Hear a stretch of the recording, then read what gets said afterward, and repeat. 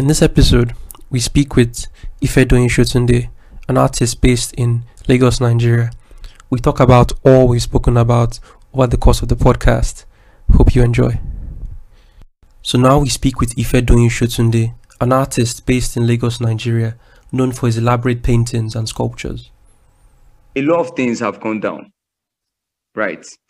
We know obviously that like the powers that be right now in places like Nigeria and most other like aspects of Africa, they are the people that rule or have ruled over time are still like it's still highly based on the Western like selection thing. Do you get what I'm saying? Because obviously these guys are looking out for their best interests. So as much as it seems or feels like they have left the continent, right? They are still very much active in what's going on. Like when you just think about how like influential like the Western aspect of things is when it comes to like the society, or I'm sorry, African societies today is just so damn wild. Exactly. But then let's talk a bit about the like 17th century, around this time, in fact, from the 14th to the 15th century down to like the 18th century, around this time, majority of the old African states, exactly, and they were very strong. And one way in which they told their story was through art. Why was art, like in your view, why was art so important? Like the Benin, for example, and like the Oyo and the Ife. I think it was so important for the same reasons that like we know Westerners, right? You get uphold the pride of who they are and everything. Do you get? There's a reason why they do those things, and we don't really have that thing to play out to an extent because like the way everything is set up, we are supposed to forget. It's imperialism to an extent. It's the whole concept of imperialism. You strike out every like essential or relevant like aspect of the culture just to impose your own thing. Talking about globalization, bro, you're in Africa. Where are you compared to the world today in terms of development? Exactly. You know what I'm saying? So so I'm like that. I think I lost my train of thought. I read a lot about colonization over the years, and I guess I have a fairly broad understanding, but I didn't really understand it fully until I watched Avatar: The Last Airbender. I swear. Mad. It's like when I saw what the Fire Nation did and how when Aang went to one class and he was like, they were like, where are you from? I'm like, I'm from the colonies. It bust my head. I'm like, this is how maybe Azikiwe would have been or Awolowo when they were in class. And they were like, where are you from? I'm like, I'm from the colonies. I mean, I saw in How History Underdeveloped Africa, how Europe Underdeveloped Africa by Walter Rodney, right? There was this aspect was talking about like the Zimbabwean walls or basically the architecture and everything. Yeah, right? Great Zimbabwe. And it's talking about like it's like when these guys saw this stuff, based on the reports that they sent out, they did not believe or want to believe there was Africans that did these things. You know what I'm saying? The Oyo Empire is being talked about today. You get, but not being talked about like in schools. We're not talking about the Oyo Empire today. We're not talking about Benin today. Do you know what I'm saying? That's true. There's a strong reason why. So we're not talking about like the 14th century. We're talking about the 15th century when it comes to Africa. Bro, to most people, it's like nothing was going on. We're just like picking stuff from the ground and eating. Or they don't know that great civilizations really existed. We talk about Oyo Empire, but a lot of people like in our society today, like the typical Nigerian doesn't even know the extent to which we were at par or even higher or greater than exactly. It's mad. It's crazy. All the states at that point in time were at the same level, and this is across the world. In America, the Aztecs have same level. Yes, and you see there are people that come here reporting to them, to the other ones over there, like that these people are very organized. Their societies are so complex. Blah blah blah blah blah blah. Bro, we don't know all these things until we dig deeper, and this is so damn crazy. So when I think about like then, I think about African societies then and everything. Like I feel sad. Bro, the only thing I feel is sadness, to be very honest with you, because almost anybody I meet or I talk to, if I meet a new person today, right, and we're trying to like bond or talk, or in some cases like the opposite sex, obviously, because I mean, you get like you meet people, you guys talk, you're trying to like find like similar interests and everything. Not everybody likes history. So look are like, they find history boring. Like what kind of stuff do you read or do you look into, blah, blah. When it comes to history, just like it's like zero, bro. It's like the conversation is going like 100 to 0. Do you get what I'm saying? I'm just like very disappointed and like just like, man, is there even hope? But I mean, what can you do? What can you do like this, right? So yeah, you asked about like the arts and everything. So I think basically it plays the same role that these guys, or to a greater extent possibly, that writing played for these guys. Do you get what I'm saying? So basically, the only reason why we think writing might be superior to like the hieroglyphs or whatever today is because, like, basically, language falls under that category too, obviously. Being able to read and write stuff that like communicates stuff to the next man definitely plays into that part. But there's no reason why like the more graphic aspect of things, which is like the hieroglyphs, drawings or whatever, carvings in stones, basically should not play or should not be seen as significant as like stuff like written language. Exactly. This essentially, do you get what I'm saying? This essentially, bro, is written language. It is. Exactly. It is. It communicates. It does the work that communication is supposed to do. You know what I'm saying? The means is not really, shouldn't really be a factor. Can you see these things and bro, if you ask me, it's more brilliant. I understand how one might say that, like, because maybe language in itself might be more abstract or whatever. But bro, to a great extent, language, it develops within or amongst a group of people, right? So over time, you guys establish this, you establish that, you establish this, you establish that. You get, so I acknowledge in that regard how brilliant it might seem. Do you get what I'm saying? Yeah. But at the same time, it doesn't essentially mean that like it should undermine or it should like put the more visual aspects of things on some level. There are arguments about language, right?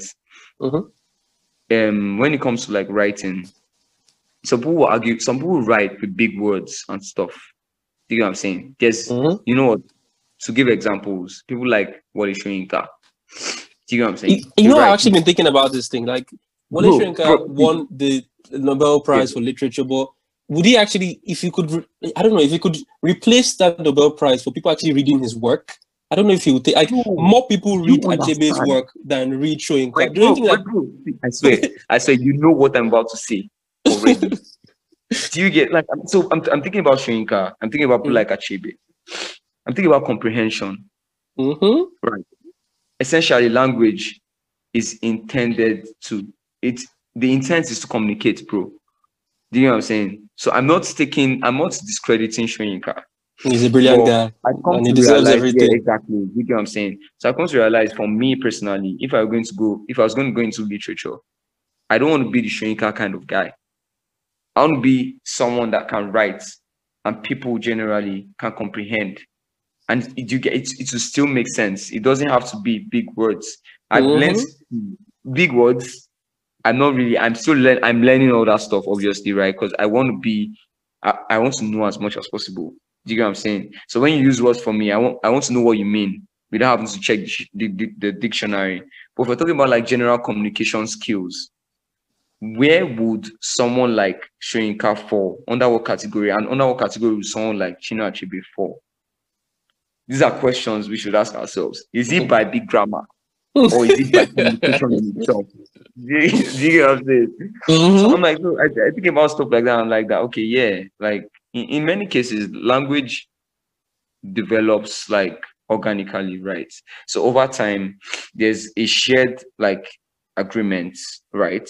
So people like me, and then blah blah blah. Over time, it evolves into this, into that, into that, into this, into that. But at the same time, how effective for communication is this thing? especially on a general level. If you're talking about globalization today, how effective is this thing? This thing is complex. Yeah, cool. It seems brilliant because it's complex, right? It's taking a lot to get to this point, but you okay? You know what? This is does actually tell the story. You get what I'm saying? Mm-hmm. So like, it's just weird, man. It's just exactly, weird. exactly. Well, let's move on to the next thing that really dominated that period before colonization, which is slave trade. Really, what is your understanding of the slave trade? Man, my understanding basically is, I don't even know how to put it on a very basic level. The slave trade is deep. Bro, the slave trade is so very deep. I mean, you have some people coming out to talk about the fact that like Africans played parts in the slave trade and everything. And not a small part too. There would be no trade I without the Africans. Yeah, I know. Major, major part. I know. I'm aware. But bro, at the same time, I'm trying to find a way, probably like a parable to explain it. To explain what I have in my mind, but I can't find it. So I'll just say basically that, bro, you know, it's one thing. Okay, just to give an example, it's one thing to come out with an intent.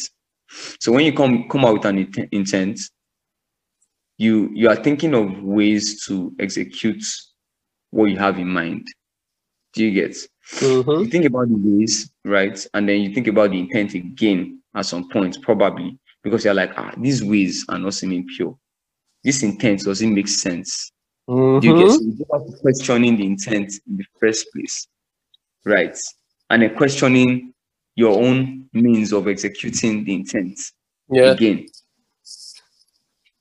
Bro, I'm not taking away from Africa's role or the role of Africans in the slave trade, but I would say this is why I think strongly that, bro, when it comes to evil, like in the worst possible form, when it comes to like humanitarian stuff, when it comes to like how humane can you be to the next man, then it comes to like, you know what, I have an enemy, what can I possibly do to the enemy, or what can I possibly do? Bro, you have to understand that the white man typically, or white folks then, had nothing. See, there was nothing, no justifiable thing that they had against Africans. Bro, amongst ourselves, we had our wars, we had our battles, we had the full base against like tribes in the Yorubas and other people from the south and stuff, the Igbo. We had all that stuff going on.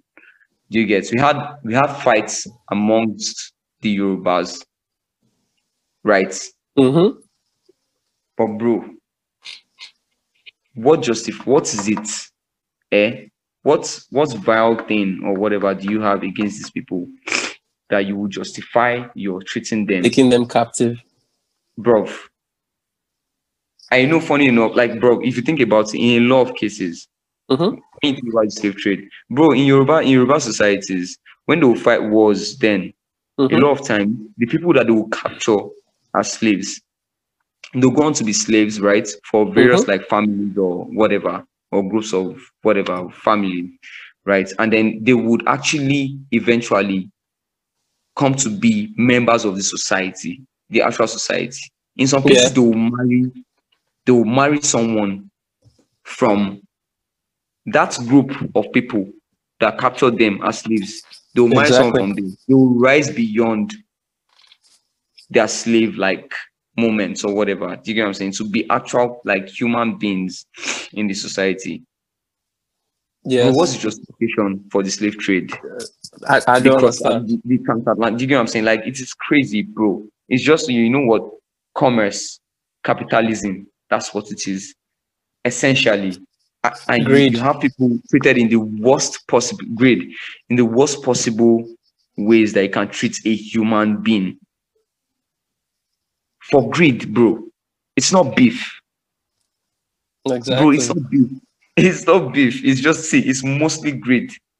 Do you get what I'm saying? So I'm like, and in a lot of cases, like, even these people that were selling slaves to white folks, a lot of them did not really know the conditions that they were sending these people to. A lot of them didn't know, but some of them knew, because No, a some lot of them knew, actually that's why I say a traveled lot. to Europe standard. That's why I didn't say all of them knew. Some of them were even tricked into traveling too and taking as slaves. So it's crazy, you know. I mean, so over the course of my research, I found some very interesting things. Like, one reason why people are actually very happy about tribal marks. You should also send me your the stuff you've been coming across. Oh, okay. To read, like, you should tell me things. Sure, definitely. Like, you know, many African societies were slaving societies, and one way to distinguish someone who was not a slave was tribal marks. That's why people are very proud of tribal marks. That's one. Also, it broke down diplomacy on the continent, because there were a lot of ambassadors that were going back and forth amongst various African kingdoms and states. But when slave trade occurred, people were more willing to say, "Ambassador, please get the fuck out. Let me." They're going to actually go to war, because they know if they go to war, they can capture 10,000 people and sell as slaves, and get horses and weapons and stuff like that. And also, the final thing is, like, slavery actually popularized the Islam conversion to Islam, because in Islam, once you recite the Shahada, you can't be enslaved. The Prophet actually said this long before. So people did not enslave other Muslims. It was forbidden, So that's why. Well, Islam I could have spread. guessed that. I could have guessed that, but I never really thought about that fact, about that thing. That, like, because obviously, like, as a fellow Muslim, I would expect that, like, you would not subject someone to that. Do you get what I'm saying? So that's, like, kind of life. So that makes sense, I guess. Exactly. But yeah, like you know what saying, actually changed everything is that the states that became, like, very strong Muslim states were now the ones that are capturing the most infidels and selling them into slavery. Like, the Sokoto Caliphate is responsible for selling I think 2 million people into slavery. 2 million, bro. Number. Go on, you were about to say something. Yes, I was just saying that, like I'm not going to take away, I'm not going to be oblivious to our role and stuff, but bro, it's one thing for you to facilitate something. Do you get? I'm not even taking it away from the evil that comes with facilitating stuff like that, right? But it's another thing for you to come out and be like, you know what, this is what I want to do. Do you get? And then you carry out stuff like that on that scale, my bro, it is scary to even think of. It is mad. The inhumanity is mad to even think of. Do you get? So, like, you know, that, bro, when there's beef, bro, you're almost willing to do anything against the other man. Do you get? It's almost normal. I mean, like, amongst themselves in Europe, they had their own wars and battles. Do you get what I'm saying? So, like, there's that, right? But bro, like, outside of beef, it's bro, crazy. outside of beef, what's this? What's going on?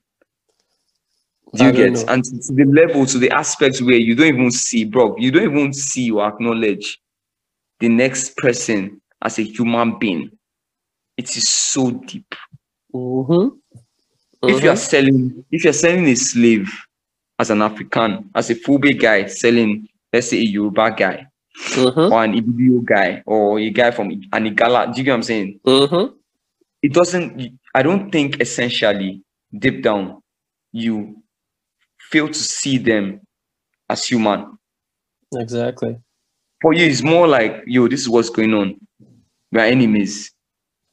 I've won this battle or this fight. These are my victims. I will take them and I'll do whatever the fuck I want to do with them. But there's beef. You get beef is the essential factor. It doesn't justify the act. It doesn't. It doesn't at all. But bro, I don't believe in this. That in this life, there's no such thing as lesser evil. Bro, see, there are lesser evils. There are bigger evils. There are some intents that can never be justified. It doesn't even make any sense. Exactly. What the fuck is going on? Exactly. And on that scale, for that long, and we are still facing this shit today.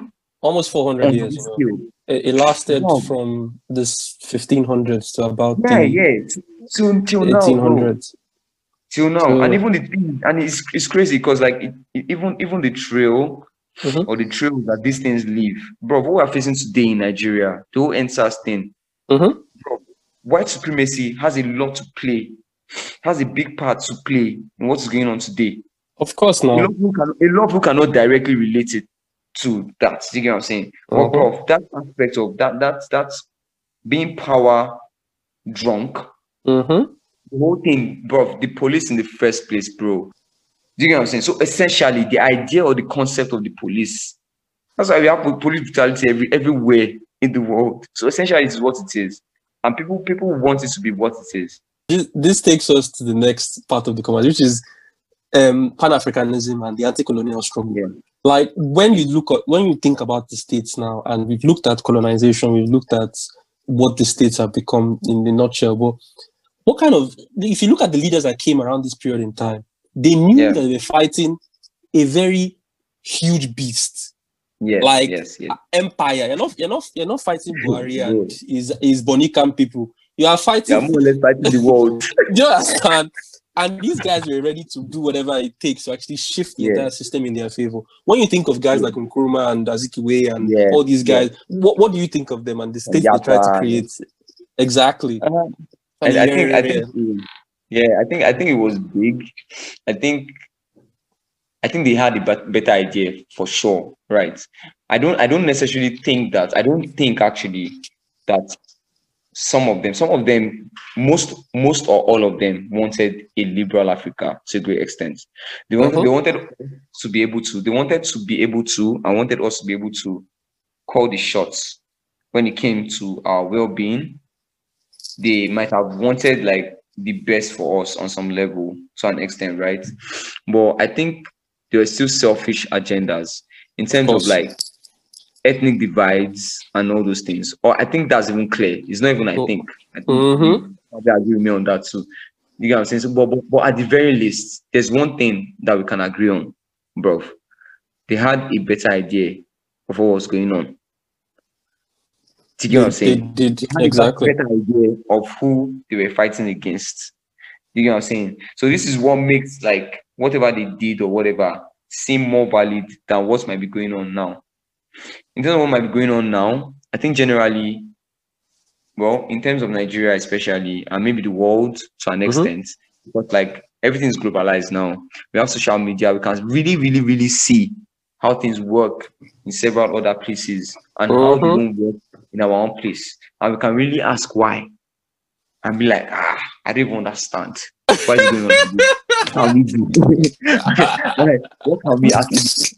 Right? And then try to like make those changes or whatever. But we do not have that essential basic. I mean, bro, it was just like 2 years ago that on Twitter, I was seeing people talking about the Biafran war. Do you get what I'm saying? That they didn't really know some things that went down about, and I'm like, bro, we're in the same Nigeria. But one thing that I want to talk about now, like we already entered the civil war, is when all these guys came, you know, with good intentions, but the road to hell is paved with good intentions. Then what we started having is coups upon coups. What do you think of that crazy period that you can be sleeping in your house today and your government has changed twice? Bro, I don't know what the mental health of those people at those times. Wait, see, it blows my mind. I swear to God, bro. I swear, it blows all my mind. Guy, you can be sleeping in your house today. Next thing tomorrow, you just step out. You see the military everywhere, and you hear that there's been a coup or whatever. Bro, government has been toppled. I don't know whether I was too early, bro. I don't even know whether I was too early to be desensitized to stuff like that. But you just have people going about their normal activities. Guy, it blew my mind. So you know what's crazy too is that what stuff like that tells you is that even from that point, from that very beginning, right, is that for a lot of people separate, especially Africans, separate politics. We separate politics from the social aspect of things from our every like day-to-day lives to an extent. So unless stuff affects us personally on a great extent, we will not react. Or to a great extent, we will not react. You get what I'm saying? People don't understand that politics, essentially, because humanity, we exist as communities, right? People don't understand that politics is humanity. Do you get? People, when we think about politics, it's right. Places like Nigeria is an example.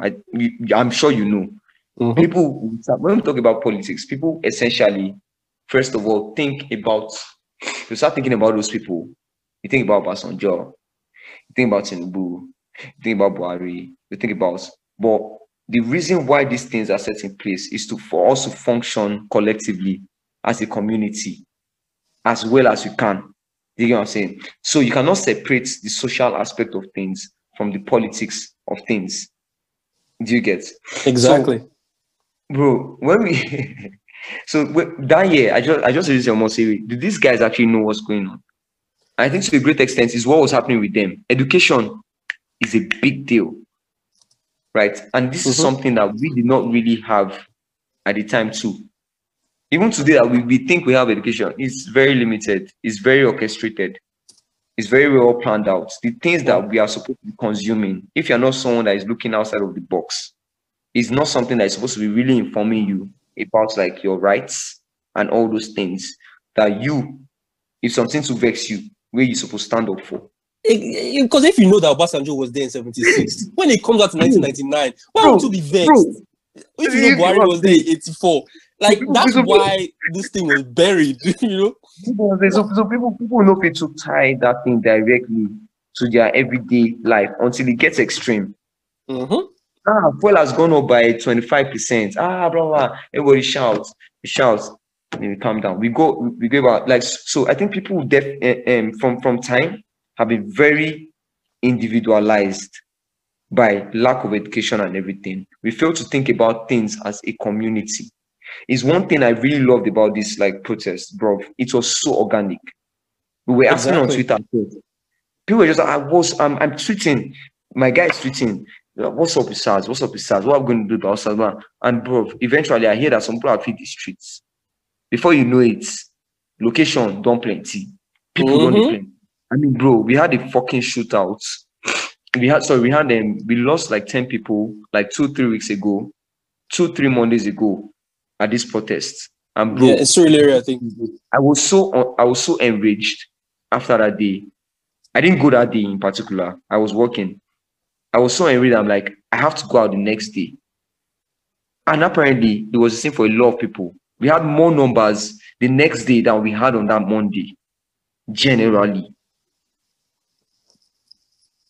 So to a great extent, bro, to a great extent, anger is a big part of the fuel. So people need to relate. People need to be able to relate like bad governance to their everyday life. Exactly. And that's the education that Nigerians are lacking to a great extent. Accountability, that's why it's fucked here. Do you get? You're like, you can't afford this thing. You are probably thinking about one guy that didn't give you one job. Or you're thinking about one guy that you lost your job yesterday. Bro, that's not the problem, bro. I won't be able to reply your DM. I won't be able to reply your DM. Do you know what I'm saying? So like, bro, it's crazy, man. It's so deep, bro. It's in our veins, and it's disgusting to know. It's annoying to know that you have to actually educate and it's crazy, bro. It's funny that like, bro, for the first time, I thought there was hope to an extent that I did not really think that there was hope. Bro, after the Lekki shootings, bro, the next day, the things that happened the days after, 2-3 days after, those guys going around and stuff. Yes, there was collateral damage. There were people that owned businesses that lost a lot of money and stuff because people looted their places. But bro, the fact that these guys had the chance to raid people's homes. Some homes might have been raided, yes. But I'm talking about the scale now. So if you think about the scale of poverty in Nigeria, right? You think about the amount of people that probably hit the streets after the Lekki shooting. You know what I'm saying? A lot of things transpired after the Lekki shooting. These guys going around, that was one of their main excuse to do stuff. These guys were fighting against the police to take these guys out. Everybody else in their houses, in their homes, no problems with them. It was sick, bro. They knew what they wanted. They were so organized, and they got it done. So and after about 3 hours of shootout or so, bro, these guys eventually, the police, I think they were running out of bullets and stuff, and these guys eventually penetrated. They got to the police station, they burnt it down, burnt all the police vehicles that were there, burnt them down, bro. I'm telling you, 30 minutes after that or less, people were able to come out of their homes to talk about the whole thing that happened. Nobody was bothering anybody. Like, when you think of military rule, you know, and you think about the carousel of people who came, this person goes, this person stays, and, you know, Fela's army arrangement, like, what comes to mind? Well, for me, man, what comes to mind is, it's not even just on the military level, I think generally. So I think it's the same thing that's been going on in like several aspects of Africa for a long time. So when we talk about stuff like that, bro, I just really feel like that's what's going on. And at the end of the day, whether organically it changes or we the people come and say that, yo, you know what, it is enough. You know what I'm saying? We ginger ourselves. African countries generally, we ginger. They're like, maybe Zimbabwe is gingered by Nigeria or blah blah blah. We're like, you know what? Fuck this shit. And somehow, something that seems like Pan-Africanism is what is going on somehow. To an extent. I agree. Like right now. I really feel like that is what it is. It's still going on. We are relatively young as societies, as African society. You get as modern African states. Do you get what I'm saying? We are still relatively young. I mean, we have people from our independence that are still alive today. Compared to Yankee. To places like Yankee or that. Do you know what I'm saying? Like, bro, but still, you get, like, it's not to justify anything, but basically I'm saying that there's a lot to be fought and won, or there's a lot to change. Basically. So when I think about all that stuff, I think about military rule in Nigeria, I think about like people that have been on state for however long or blah, blah. I'm just like, almost see, we still have a very long way to go. And it is annoying because the only reason why these things are happening today, bro, the main factors, the only reason actually why we've not been able to grow as societies on our own organically, fight our fights, finish our fights, sit down and be like, you know what, let's settle. These guys did that, they did those things. It's the reason why, like, till today, I feel like a big part of me feels like Nigeria might not really work. It's because, bro, we've not really had the chance to sit down and organically fight our fights, fight ourselves well. And I'll be like, you know what? See, if we don't fight, we don't tire. How far? Where's the resolution? Can we reach some type of agreement? These guys have done that amongst themselves. We've not. So you're forcing us into states, right? Whether we were good before or not, like whether we were good amongst ourselves before, between each other, or whether we were fighting against each other, and we are forced into states, and we expect that it's just going to work, bro. Nigeria has over 250 ethnic groups. Before we now start categorizing into major groups, bro, the divide is mad between the north and the south. First of all, before we now start different countries.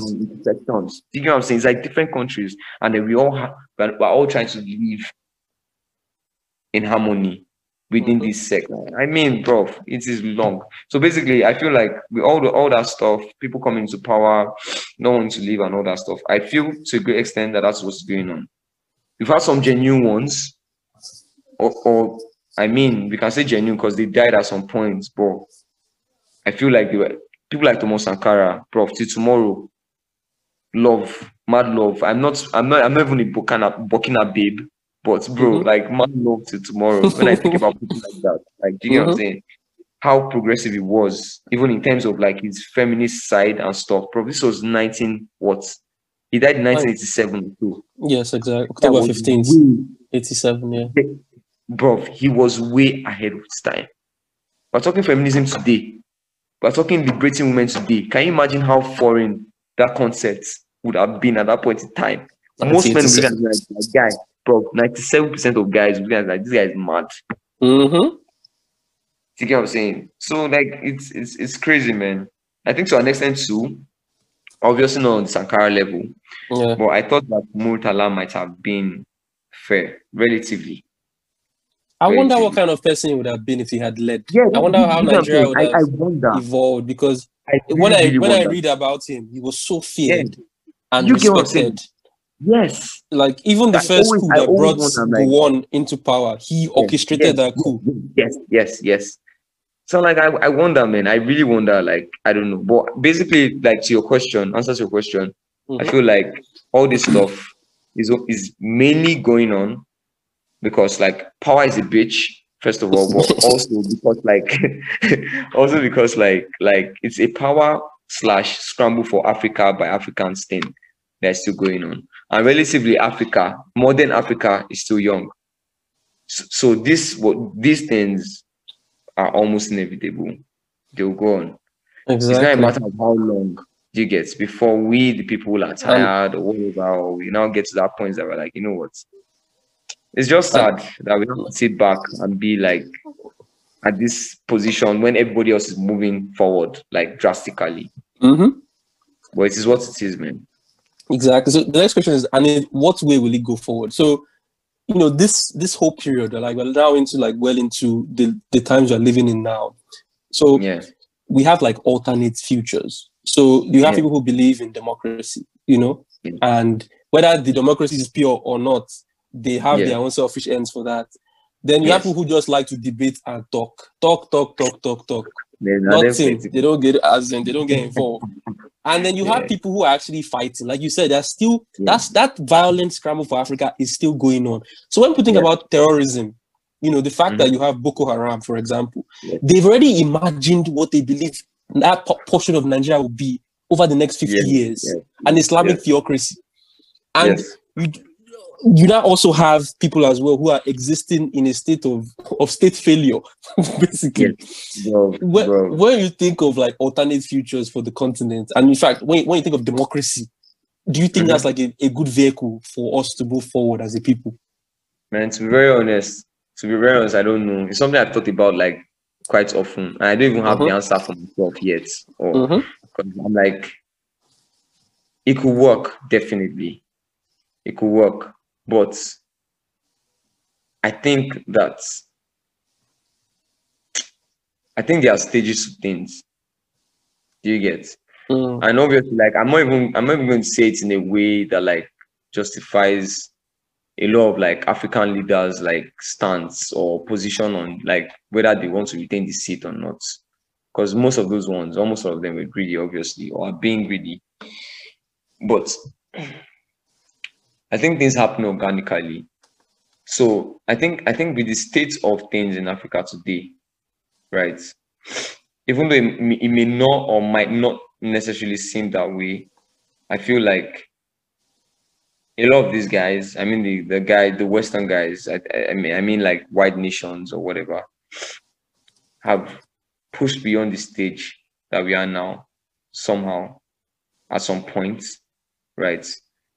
And then they've been able to evolve into what they are now. A lot of times it's like mago, obviously. But I'm thinking about people knowing their rights.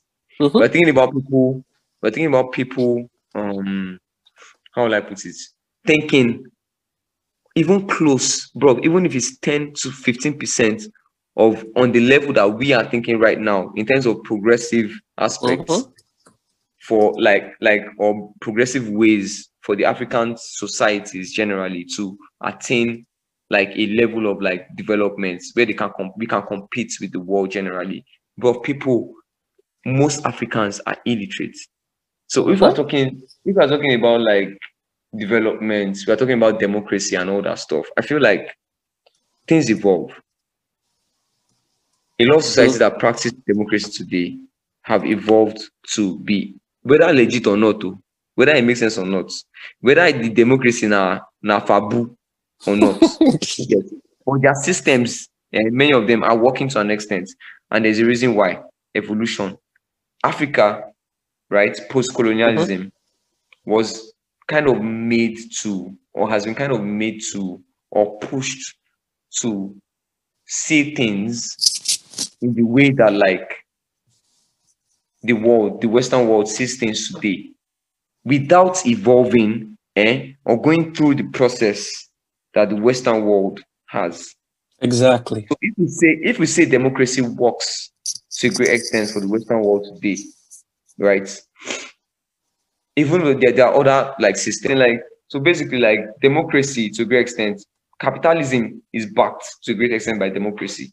Yeah.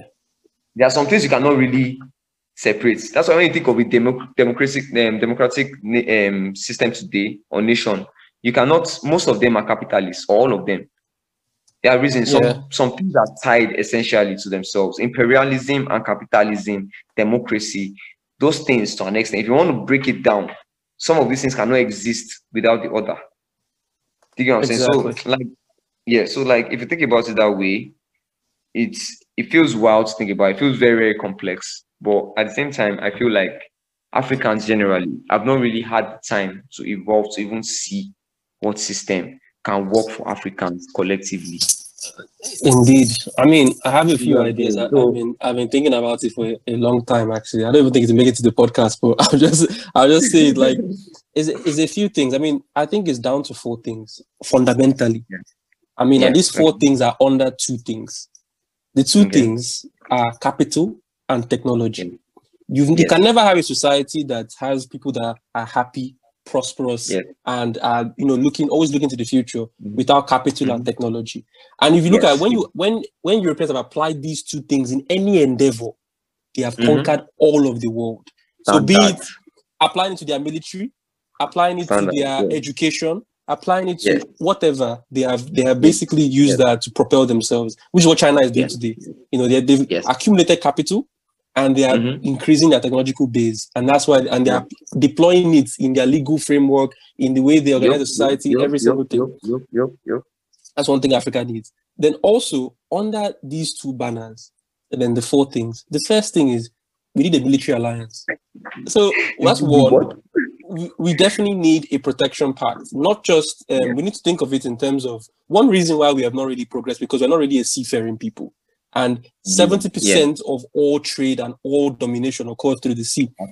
So we need to have that connection. People like in the West Indies and also Africa, and create like a pact that if you attack one, you attack all of them. You attack all of us.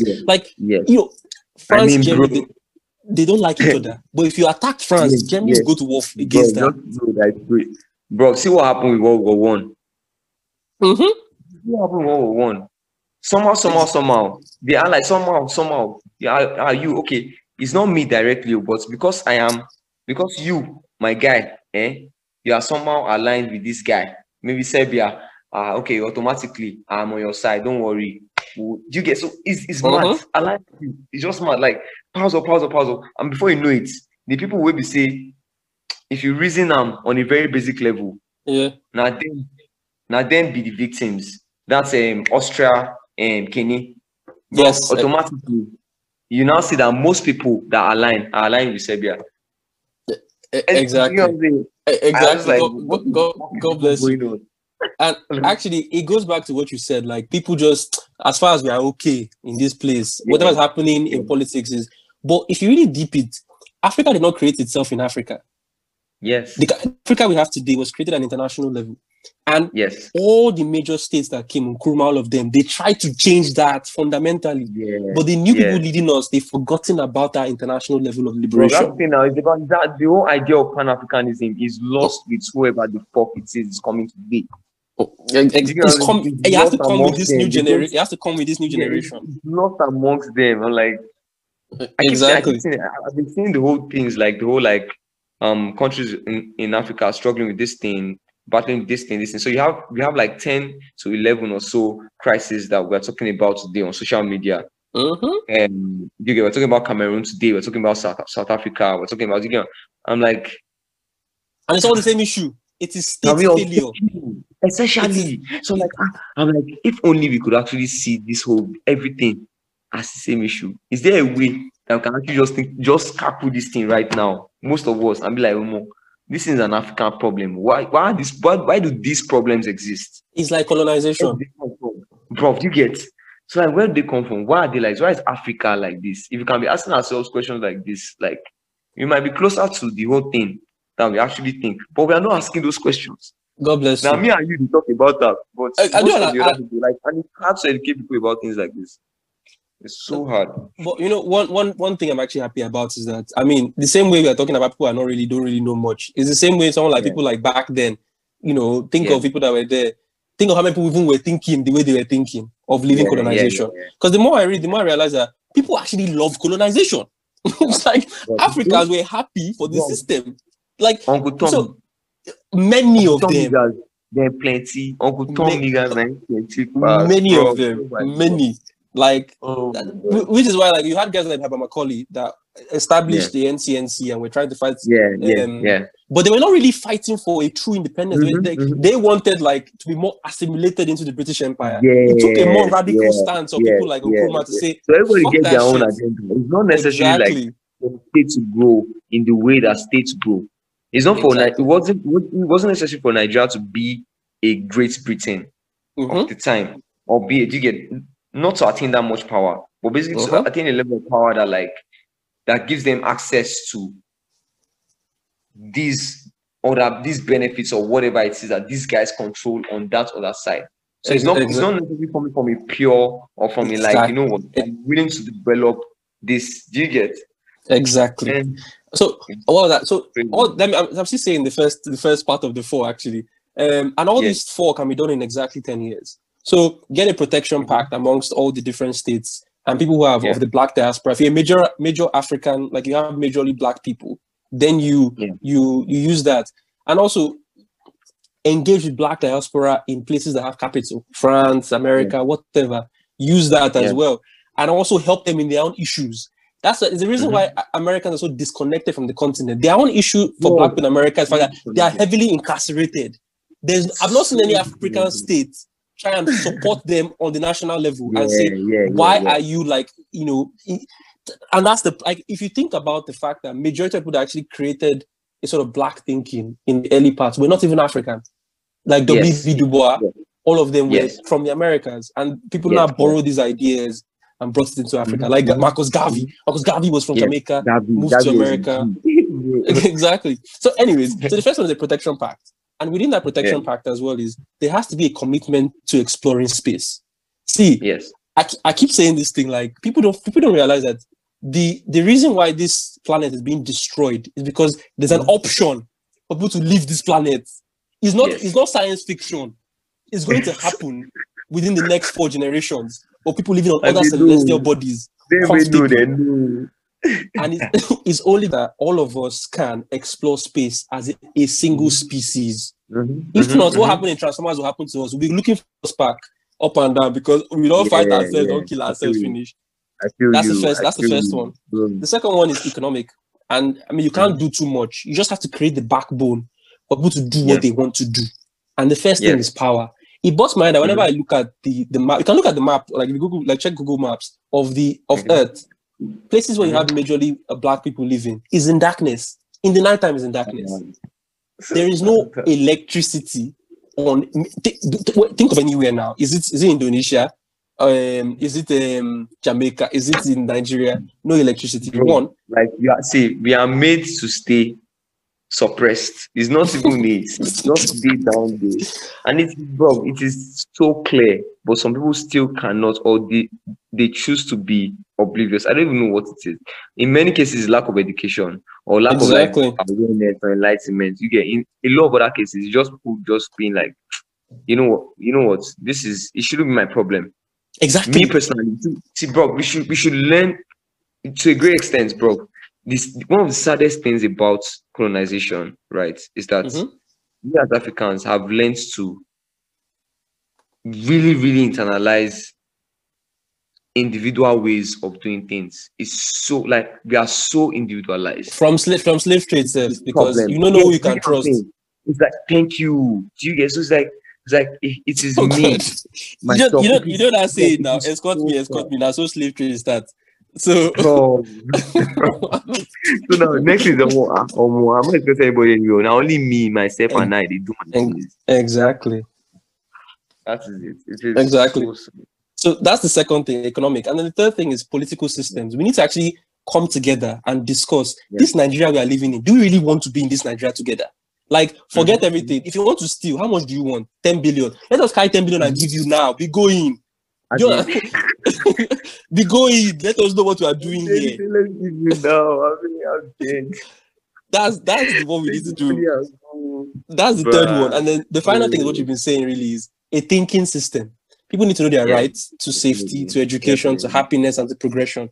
When you have all these four things under the banner of capital and technology. That's the education we're talking about now. You get like education of basic human rights. You get you as a human being. What does your nation owe you? What does the world owe you as a person? You get what I'm saying? Exactly. Like I shouldn't have to be wanting to die. I shouldn't be walking as I'm going to die to drink water every day. You don't understand. Walking as I'm going to die to eat food every day. So if you understand these these are things that like in some places or more, bro. A lot of them know these things. You get what I'm saying? And then even the people in power know that they know these things. They know that if they fuck with these things on some level, bro, they are fucked. I mean, how can you come and shoot people in Lekki and just you are still there drinking tea? It doesn't touch you. The central business district in the heart of the biggest nation in Africa. You just came and shot. This was one of the biggest like protest grounds at the time in Lekki. You didn't run that thing in Abulegba. Do you know the audacity? It's still busting my head. Bro, it kills me I die every time. Like it kills me every fucking time. The audacity. Honestly. But in one way, I'm happy because he woke people up. If you think say your own life as they go Quilocks, they shoot people just but Quilocks they there. Like when they shoot people they there. Bro, I said the same thing that see, I'm not saying this was not a good thing at all. People lost their lives, but see, exactly. If I'm going to pick anything from this thing, I'm glad that we can pick. I'm glad that I can at least think that see, people now see how insecure shit is, like how insecure they can be in places that they feel the most fucking secure. Exactly. So at the end of the day, we all know that this is Nigeria. If you go dull you today, go dull you. If you like get whatever money you have, you are mad. Nigeria will still reach you. We go see. If you go knock you, it will knock you. Well, that's crazy, man. Exactly. Crazy, man. We're talking for a while, but the final question really is about like international organizations like the United Nations and also nations created by us like ECOWAS and whatever. I mean, to what extent are they really there for us? Bro, let's not lie to ourselves, my bro.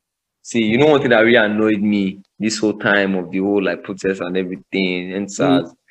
When I get seeing people talk about like United Nations and stuff, I'm like, you even know what's even going on in this world. You know who you are calling. Bro, when I still say, when I get right, when I still say the world, they recognize now rights. You guys are talking about the fucking United Nations. You guys need to do shit for you guys. Bro, it is politics everywhere. Even the ones we made for ourselves, bro. Like, it's crazy that like, because of the state of things prior to when we even created these bodies, ECOWAS and whatnot, bro, there was almost no way that these guys were not going to infiltrate these things on some level and then they will not serve the purpose, do you get, that they were supposed to serve. Do you get what I'm saying? So that's exactly what, bro. The world essentially is whiteness. If you have 50 black people in a room today and you think that I have 50 black people in the room today and I'm talking about like the progress of black people, best believe that there are hints of whiteness in that room. There are 1, 2, 3, 4, 5 people that are speaking not for you and for the progress of the black man today, but for the white folks. It's crazy. If you think about like even Thomas Sankara, who removed him, his best friend. You get what I'm saying? France. His best guy. They run that coup together, my bro. This guy removed him for France and for his own benefit. It is a madness, you know what I'm saying? So, like, when we talk about like international bodies and stuff, personally, bro, I can't even lie to you. You can call me ignorant to an extent, but I'm not ignorant because I want to be ignorant. But I really believe that these guys cannot do shit for us. If anything is going to change in Africa today, collectively, or nations one by one, maybe say, we look at ourselves, they look someone more, say, but these people are doing this thing. This service supposed to fit. You know what I'm saying? That kind of things are just fucking like. It has to be us. And we have to really understand that people that we think are there for us, they don't actually want us to progress. So we have to know what we are doing. Nobody talking about the UN, United. I'm like, what the fuck are you saying, my bro? Talking about the IMF providing funds. I'm like, who are you calling? Do you know you are calling? Do you know you are talking about? Are you fucking kidding me? Are you seeing what's going on? Are you seeing what's been going on in the world for the past how many years? Are you gauging? Are you thinking at all? Are you gauging anything? It's crazy. It's crazy. It's just crazy. Oh my god. It's true. Many of us don't actually reason historically. Guy, like, bro, the enemy you know. If you know person today, where they wear wolf clothes, and now in they do like wolf, bro, that person is probably less dangerous than someone that is a wolf but is wearing a sheep's clothes. Yes. Buhari in that year is most likely, in my opinion, is more detrimental to Nigeria today than Buhari today is more detrimental to Nigeria than Buhari of that year. His intentions were there. We could see it. He was a military guy in a military regime, everything. But once someone like Buhari is covering up, and then we know that we as the people are as gullible as we are, my bro, what the fuck? Do you know how many things we are missing? It's mad. Guy, I swear when I think I'm like, my God, Buhari is in power. I was on Instagram, whatever, like something like that, and I see that I only really hope when I talk about like non-violence, when it comes to like Nigeria's problems and things, whether directly or not directly, I can only really hope that she is not going to go south. But I know in my mind some way, say I know. It's because you know Nigeria. Bro, you go bust. Bro. See, it got bust because, bro, we've come too far in the rubbish that, bro, see, there's no peaceful resolution per se that can take us back or take us not even back because we're never beyond when we had our empires and shit. Beyond when we're not Nigeria, there's no back. It depends though. It depends on who is in charge. Like if you think about like apartheid and when it was broken down, like a year before, there was a guy that was killed. I think it was even that year. So his name is Chris Hani. He was in charge of Nkoto with Swizwe. So MK Sizwe was the military arm of the ANC that were actually killing white people. That when this guy was killed, the entire country was on edge. It was like civil war was about to happen. And then Mandela came out and said with Sisulu that, see, we can't win a war. Just be a protracted war. Nobody will win, but we can win an election. So we actually really need people that actually think about the people deeply, that know that it's just about me. But whenever I think about Nigeria, think about any kind of system, whether hospital or military, everybody's abusing their power. So I don't know. And typically, and Ubina, essentially, these are the guys that you need to side with or to bring under your wing or whatever. So we able to create that system whereby you guys can actually vote and the votes can count. You know what I'm saying? So when these guys are talking about votes and everything and how to win and everything, bro, there were people in place that were already thinking in their direction. Obina, who is thinking in your direction? Who is thinking in my direction? What we have been saying is between me and you. And people even forget when people talk about people, these so-called poor people, hoodlums, very disgusting word. Yeah. They are the most organized people in Nigeria today. Because if you think of NURTW, they have a national framework of organization to inflict violence. Yes, you know what I'm saying? It's crazy because you can be see Obina, as little as what happened 2 Wednesdays ago or so at my place was as little as you might have seen, compared to what was going on nationwide, Obina, I took something from that incident. Obina, these guys, see, as illiterate as we are in Nigeria, when it comes down to it, on the very basic level, bro, every Nigerian, if they want to actually not be oblivious to what's going on, or just be like, you know what, see, just talk, reason and talk. What do you think the problem is essentially? People know that power is the problem. People know that people are power drunk. People know that the police, if people can know that the police is their problem and go against, bro, in Lagos State alone, we had about 25 police stations burnt down. Wow. By these guys.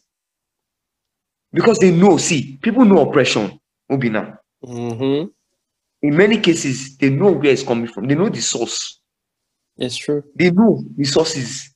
Do you get? It's not about whether you choose to go for the source or not. So that education essentially is telling them that, okay, you know what transpired like some weeks and some days ago, that these guys went and were also looting people's stores, private citizen stores. The education they need is the education, is kind of education that can stop them from doing things like that and go directly for, see, because bro, the system has to collapse. Bro, it has to collapse. And for it to collapse, they need to go for the things that feed these guys. Directly, indirectly. Go to the Lagos State House of Assembly, everything. See, go to those places. They need to know that these are the places that matter. And they need ginger to go for those places to scatter everything. And the thing is, the truth is, they actually don't want to just scatter. They actually want to be in power as well. So the thing is, people think one of the reasons why people like Tinubu, as flawed as they are, still respected is because people knew what they went through under Abacha. Do you understand? And these guys fought against that with Nadeku and all these things. And this is like them reaping the benefits of it, basically. You know, the same way, like someone like Kenyatta in Kenya, people knew what they went through under the British during colonialism. So when Kenyatta came in, they were like, well, he's our own person, even though he's killing us one by one. He's our own guy. You understand? So I get these guys on the sideline, they're not going to just wait and think that because you have to start Andrew, you just come with your big grammar and enter power like that. Bro. See, that's why this thing. The fight. Yeah, I get you. I totally agree. That's why this whole thing. There's some stuff that's been going on. That people have been talking about on Twitter that I get. So these guys, they need to understand that, bro, we need to be able to create. See, there's a gap between us, myself and you, and these guys. There's a gap. That gap, I'm more than ever, bro, in my life, in the past couple of weeks, what I've seen, I'm surer now. If there's a word like that, is there surer? Anyway, I'm surer now, more than ever, that like that gap can be breached. We can close that gap. I'm sure that we can actually create a relationship between us and these guys, whereby these guys, the democracy, I guess after every 4 years or whatever, it's not really central, but bro, it is still centralized to an extent. That's hard. It's so annoying. So like basically, like there's a gap that needs to be closed up between ourselves and these guys. These guys want to be in power, but they are not. Many of these guys, they go to be in power today. It's the same thing that some of these guys have done that they will do. And we should not forget that, but especially talking about people that have never had anything. They are coming from nowhere. It is difficult not to want to chow like a bastard. It's difficult not to want to be greedy. I walk down my street to buy stuff all the time. And in many cases, I've been staying at that place for over 3 years, bro. And most of the guys are still on that street. I don't have any rapport with them. You know the main reason why? Do you guess what are we talking about? I understand. What are we talking about? You guess? So in many cases, even besides that, I'm always trying to almost say, these ones now, if I follow them talk, I do start to follow them talk now. Maybe 1 or 2 times I sort them, give them small bar, maybe they just chill. From there, it becomes a thing. If I don't have, that guy doesn't want to give us. Because typically they see us or they see me as like a very opportune guy or whatever, you get, that always has resources. So when I say I don't have, to them, it's like I have, I don't. But you don't. So I'm they like, don't necessarily hustle. I'm like, let me just even avoid the whole thing in the first place. I talk to very few. The ones I feel like I cannot even avoid. So I hail everything back. But normally, I'm on a face fronts. I dey go buy something for market. I dey come back my house. No long thing. No trouble with anybody. But I'm not even trying to start any long conversation that will lead to have fun, our bros, give us something all the time. Exactly. Basically, like, there's a relationship that we need to create. We cannot, there's no way that we can have like a democracy or whatever the fuck is the system we choose to run later on, and we would exclude these guys. They have to be in the know to a great extent too.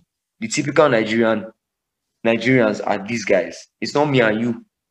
How many, what percent are we? We know past like 10, 15 Exactly. or 20. You get what I'm saying? So these guys need to know. I feel like there's so much opportunity, for people to actually impose the best way of life. Like it's like virgin ground in many regards, really. I mean, of course, you have like weeds in terms of the current system and people in. But when I think of what people were trying to do in the 50s and 60s, and or even before that, people were fighting like anti-slave trade, and think about the scale of what they were fighting and scale of what we are fighting today. That we even have allies within the so-called Western system. We can actually have allies there that support the fact that we should be moving forward. And what is going on now? We can actually use technology. Like, why can't we use Twitter, Instagram, all these things, organize across the continent, actually create that movement? That's one. Then two, I look around. I'm not really seeing anybody that I know that really wants to do the work of moving this continent forward. People just want to move themselves and be this person that is popular or whatever. They're not really thinking of the depth of thought of what kind of society we want to create. It's very shallow. There's nothing like that. It's not even there. It's not there. When I think it's non-existent. Yeah. What I think about it is that, like, one of that sad thing is that, bro, I think the idea or the concept of Pan-Africanism, when you think about like things or some things that have happened in history that could have pushed maybe that pivoted like that idea to an extent. Do you know what I'm saying? When you think about things like when Black Pride was really a thing at some point, tens of years ago, right? And then you have people coming out with like afros, forming the whole like, yo, do you know what I'm saying? All the things that really pushed, you get the Black Pandas and all that stuff. You get that really pushed that agenda. It feels like it's more difficult these days because like people are so disconnected from these things. From the source of their oppression, like what you said. Yes, you know what I'm saying. So there are these things or these like movements or whatever that really push that whole general African agenda. And I don't mean it in the harmful way of like, or in the way of like maybe the possibilities of Pan-Africanism. We're talking about like the like things that might help us like push us to like that extent or that aspect of thoughts or whatever, where collectively we can probably even be on a very shallow level, bro. I'm not talking about the deep level, just stuff that connects all of us. We don't really have those things today on that scale. Do you get? So if you're comparing today, for example, compare today to the 1970s or 1960s, when like the movement for independence was wild or rad and it swept across, do you get, like Africa, several nations in the 60s were we are attaining their independence and everything. You get, so collectively as Africans, we could really vibe with that idea that we are getting free. But can we really say that we have that thing going on today first? If you think about the typical Nigerian, how able are they to think on that scale? Do you get, on a very basic level? That this year I say now we now Africa say, you know, just say I say yes, you know what I'm saying? On that scale, it's true. Exactly. Before we even break it down to start thinking of Africa, right, as a continent, and like, okay, you know what, the separate units, modern African states, how can we move beyond these points to be a united front. And even to understand what the states are, like whenever I learn certain things, it was like the fact that Rwanda invaded DRC still busts my head to this day. The second Congo Civil War, like Kagame actually pushed Kabila out, and it was like, you know what, people are all mad. You think it's only France that can benefit from? I'm going to invade this place to say I'm pushing off the Hutus that are attacking these people, and start selling the diamonds that you have and whatever they have, like. So, and across all, like, if you think about the fact that DRC, for example, is bigger than France, Germany, and Belgium combined. Bro, combined as a state. And how many? And whenever, like, for example, one of the first really major secession crises was Katanga tried to secede from Congo in, I think it was 66. And they actually sent in Nigerian military there. And funny enough, guess who was on the same military team fighting? Gowon and Ojukwu, the same battalion. So when you have that kind of system of these states that do not really know what they are trying to become in the 21st century, of course you're going to have fights for stupid things like, I need more car, I need more private jet, forgetting what they really have. Bro, so, it's crazy. I mean, it's crazy. But so when we think about the fact that, like, Africa, like, always needed work tens of years ago, I'm talking about the 60s, 70s, in terms of like educating people or whatever, or forming a like united fronts. I think about today, how we are today, how things are today. It feels almost entirely hopeless. It's like, bro, we are coming from, see, Obina, it feels like we're coming from somewhere better, right? We're coming from somewhere better. We're thinking of progress then, doing better, and making sure that today is better collectively. Yes. And then we are now in a worse state.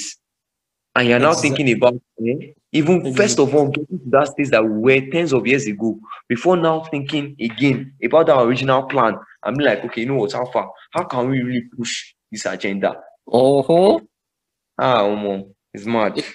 It's crazy. I mean, I guess we should stop here so that we've talked for like almost 2 hours. So I don't. we can keep on going.